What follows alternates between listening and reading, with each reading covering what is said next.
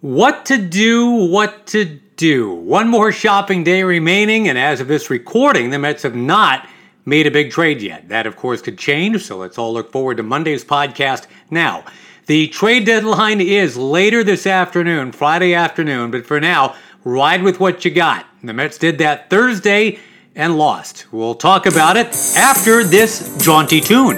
Mets in the morning. Mets in the morning. Oh yeah, Mets in the morning. Gonna tell you what the Mets are doing while coffee is brewing. Now here's Josh Lewin, a scootily down. Trade talk swirling, and we will get there, but on the field on Thursday, 6-3 Atlanta, your finals. The Mets keep checkerboarding wins and losses at home. Last 14 games at Citi Field now. Win-loss, win-loss, win-loss. Win-loss, win-loss, win-loss, win-loss. It's like Jared Eichhoff's summer or Jonah Hill's wait. You're up, you're down. Everyone had their eyes off the field and on their phones, though, Thursday. Gallo and Rizzo to the Yankees. Brad Hand to the Blue Jays. Aloha, Mr. Hand. Scherzer moving. Turner moving. Who were the Mets going to bring in? Could they maybe trade, Corey Oswalt, Travis Blankenhorn, and a single-A catcher for Scherzer and Trey Turner? Everybody wants to turn a Slim Jim into a steak at the end of July. Every fan becomes a high IQ GM, but turns out both sides need to be engaged and happy to make a deal, and that ain't always easy. Josh Lewin with you, and here's what the Mets had done by the time it was time to go night-night Thursday. They had engaged in a lot of talking. There's definitely interest in Bryant and or Davies from Chicago, but nothing afoot quite yet. They are definitely looking for an arm to join the left one that Rich Hill uses every 5 days or so. The Mets are 39-22 when their starter goes at least 5 innings, third best record in the National League. The pitchers who have been used as conventional starters with a routine between starts and advance notice, they've all done very well. It's been the carousel of TBAs and TBDs that have gotten thumped, starting back when the team didn't commit to Joey Lucchesi and then kind of accelerating when Lucchesi and David Peterson hit the IL. So the primary concern at the deadline, I think, ensuring those runs of TBAs and TBDs don't pop up again, or at least not as often. And starting yesterday, the Mets actually knew their starters for the next 5 games. That's the first day they could say that in 6 weeks. I talked about it on yesterday's pod. What the Mets essentially want to guard against is a repeat of 2007, when they had been in first place from mid-May till the third to last game of the season. The front office basically ignored Willie Randolph and the pitching coach Rick Peterson. They were begging to add pitching at the deadline. The Mets, of course, blew a 7-game lead with 17 to play. The pitching just hit a wall with Philip Humber and Brian Lawrence and guys like that. Orlando Hernandez was pretty much shot. The rest of the rotation just working with the needle on E. That summer, the Mets ERA rose every month, all the way up to 4.93 in August, then about 5.5 in September. The Mets ERA by month this year, 2.9 to 3.2 to 3.7 to 4.5. That is a similar scary trend. Now, keep in mind, just about every contender is facing some version of what the Mets are, because at this time of year, everybody's looking to add pitching. We get that. And this time around, I think everybody's particularly worried about what the last couple months are going to look like, because workloads were so disjointed and disrupted last year. A 60-game season, no minor leagues last year. Here in 21, the Mets situation, their expected depth pieces who could give length, the Gesellmans, the Lucchesis, the Oswalts, the Petersons, they're either out for the rest of the year or could be. Guys like Robert Stock, Jordan Yamamoto, they're not around. Of course, Carrasco, Syndergaard, they've yet to pitch an inning this year. So DeGrom, having dealt with all those injuries too, still on the IL, it just reminds you can never have too much pitching. That is the threadbare cliche, but it is not incorrect. So, keeping that in mind, let's get to the game from yesterday. A matinee with thunderstorms in the forecast as the day crept along. The Braves starting the lefty Drew Smyly, 7-3, 4.3 ERA. He had left his previous start after just 4 innings because of a sore knee. Smyly, a guy who blossomed in the Northwoods College League many, many years ago under the watchful eye of his manager, Terry Collins.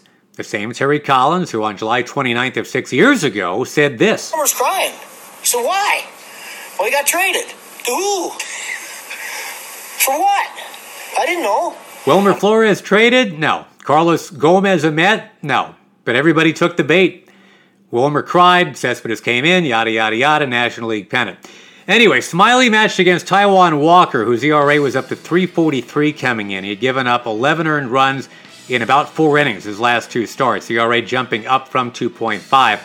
Before the All-Star break, opposing hitters were hitting 161 against Walker's 4-seamer. Since then, 364, which is suboptimal. But Taijuan looked as good as Tylor had looked the night before to start the ball game, and in the bottom of the first, the Mets threatened. They did not score. Nimmo a 9-pitch at bat, McCann an 11-pitch at bat before striking out with runners at second and third. That would end up kind of being a theme in this game. Still scoreless a couple innings later, Nimmo leads off by sailing a double past Abraham Almonte, who's one of those catch-22 outfielders. That is, if you hit him 100 fly balls, yes, he will catch 22. And after Pete Alonso moved Nimmo to third, it was time for Dom Smith. Pitch. That's ripped toward right. It's deep down the line. That ball is off the wall. Nimmo can walk home from there. Smith is on his way to second. The throw coming from Peterson, and it is in time. Dominic Smith thrown out at second as Jock Peterson played that one in off the wall quickly. A good throw to Dansby Swanson. Wayne Randazzo with the call on WCBS.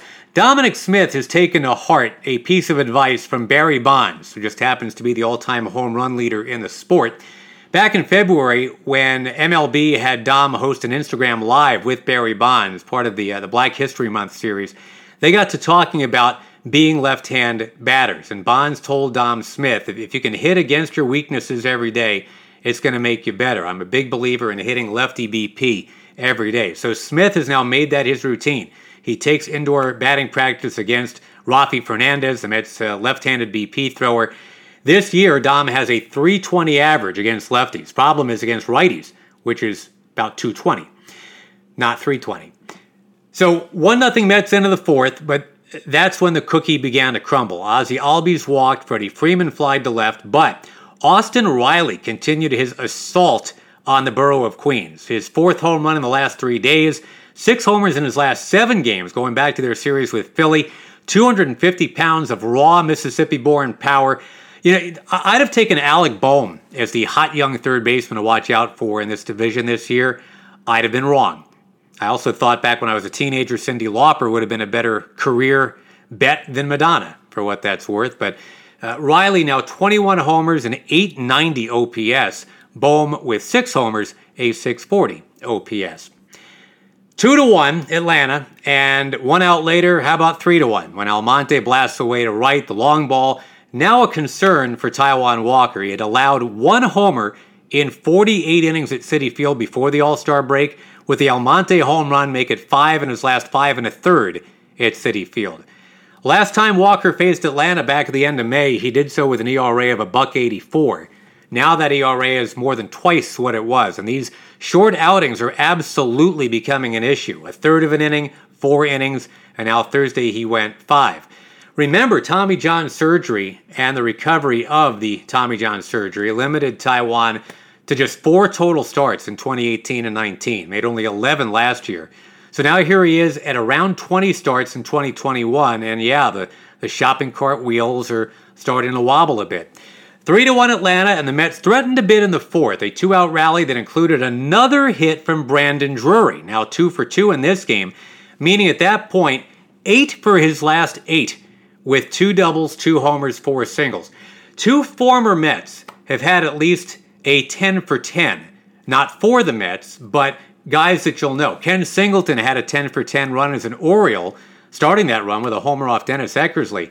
And our old buddy and current Hofstra head coach Frank Catalanato once had a 10 for 10 over a 4-week stretch in Texas. He went 3 for 3, then pulled a groin, his own, I'm assuming. He spent 21 days on the IL, then came back, went 7 for 7. Added up, that's 10 for 10. Anyway, Drury 2 for 2 now in this game, but the Mets couldn't score, and it stayed a 2-run deficit. Walker back into trouble in the 5th. Ozzie Albies, an RBI single, brought home Jock Peterson, whose dad was a longtime player and fan favorite in Syracuse, by the way. Back when they were the Syracuse Chiefs and a Blue Jays affiliate, he batted in the same lineup as Carlos Delgado. Later in that inning, Riley at least was kept in the yard, but he had an RBI single. Walker left the mound trailing at 5-1. Mets would strike back in the bottom of the fifth. Smiley now out, Jesse Chavez pitching, and the OBP machine, smiling Brandon Nimmo, singling the other way. Pete Alonso followed by strafing a long home run to left. He went top deck, number 23 for the Polar Bear, and his 12th since June 28th. That leads the National League. Trails only Shohei Ohtani overall in that time. And overall now we're talking 92 home runs in 309 career games. That means he and Ryan Howard are the only two guys that have ever made that happen. Drury was up as a tying man on the bottom of the sixth, but that 8-for-8 would end with a bit of a moist thud, a double play ball to end the inning. Jeurys Familia then gave up a home run to Dansby Swanson in the eighth, after striking out Riley, by the way, and Familia had been on quite a run before that swing from Swanson.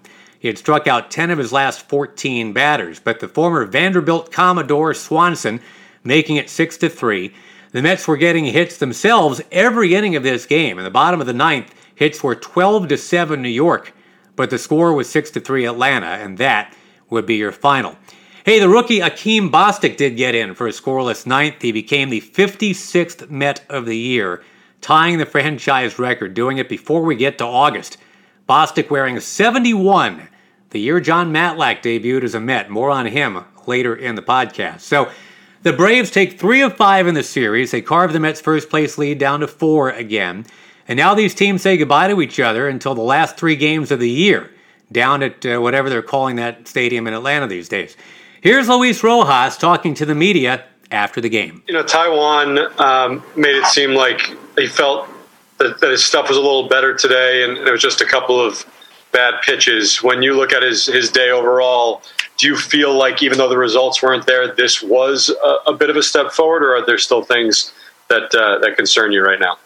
I think he pitched a lot better, than the previous 2 outings. This is similar to the Taijuan we've seen for the most part this season. The fastball carry was there. I think that for me, that was my only concern, not seeing it in the last game, is how his four-seam was carrying or wasn't carrying. It was carrying today, and he had his share of swings and misses with that pitch, as we saw in the first 3 innings. He didn't give up a hit until the Riley homer, and there's some pitches there probably that he will take back. The hanging slider, I know he walked obvious in that inning too, and that set the tone for holding the ball, controlling the running game, doing things like that. That can cause to be ineffective where you want to place a pitch, regardless if it's a back selection of a pitch, and they took advantage. But Almonte got into the 2-0 count and ambushed the fastball. So, those are the things that build up on him. Then the next inning was like blue, grounder, through, different things like that. So I think his stuff was there. I think he had a better command, and just the pitch selection, just at times falling into back counts, just got him and the build up on him. So that's a result of his line today. But overall, I'm pleased with the stuff compared to the last outing. I know when we asked you the other day, you said that you thought you guys had everything you needed in that room and didn't need any additions at the deadline. But do you find yourself at all thinking today, curious today about what the team will look like tomorrow, what moves potentially might be made? Yeah, I have no idea on the talks that we have, or let's say if there's any, and our focus once again is our guys, our 26 men that were in there today, and the guy that we're going to add tomorrow to pitch for us, and that's it. Nothing more than that. So that's where our focus is. That's where the room is, and we're very, very confident in the talent that we've had throughout the season, and once again, we're also confident in what our front office does. So whatever decisions made, whatever's done, like we trust it, and that's about it. But I don't think anyone has anxiety or is trying to play a different role than what they have, from contributing with the team to get wins. So tonight, I know we're going to just go ahead and study the Reds who we face this weekend and be ready to play them tomorrow. That's it. Nothing more than that. Thank you, Skipper. The Mets now 54-47, and now it's the Reds in town tonight. Reds right-hander Sonny Gray, if he's not traded by then. He's 2-6, 4.5 ERA, up against Carlos Carrasco, his long-awaited Mets debut.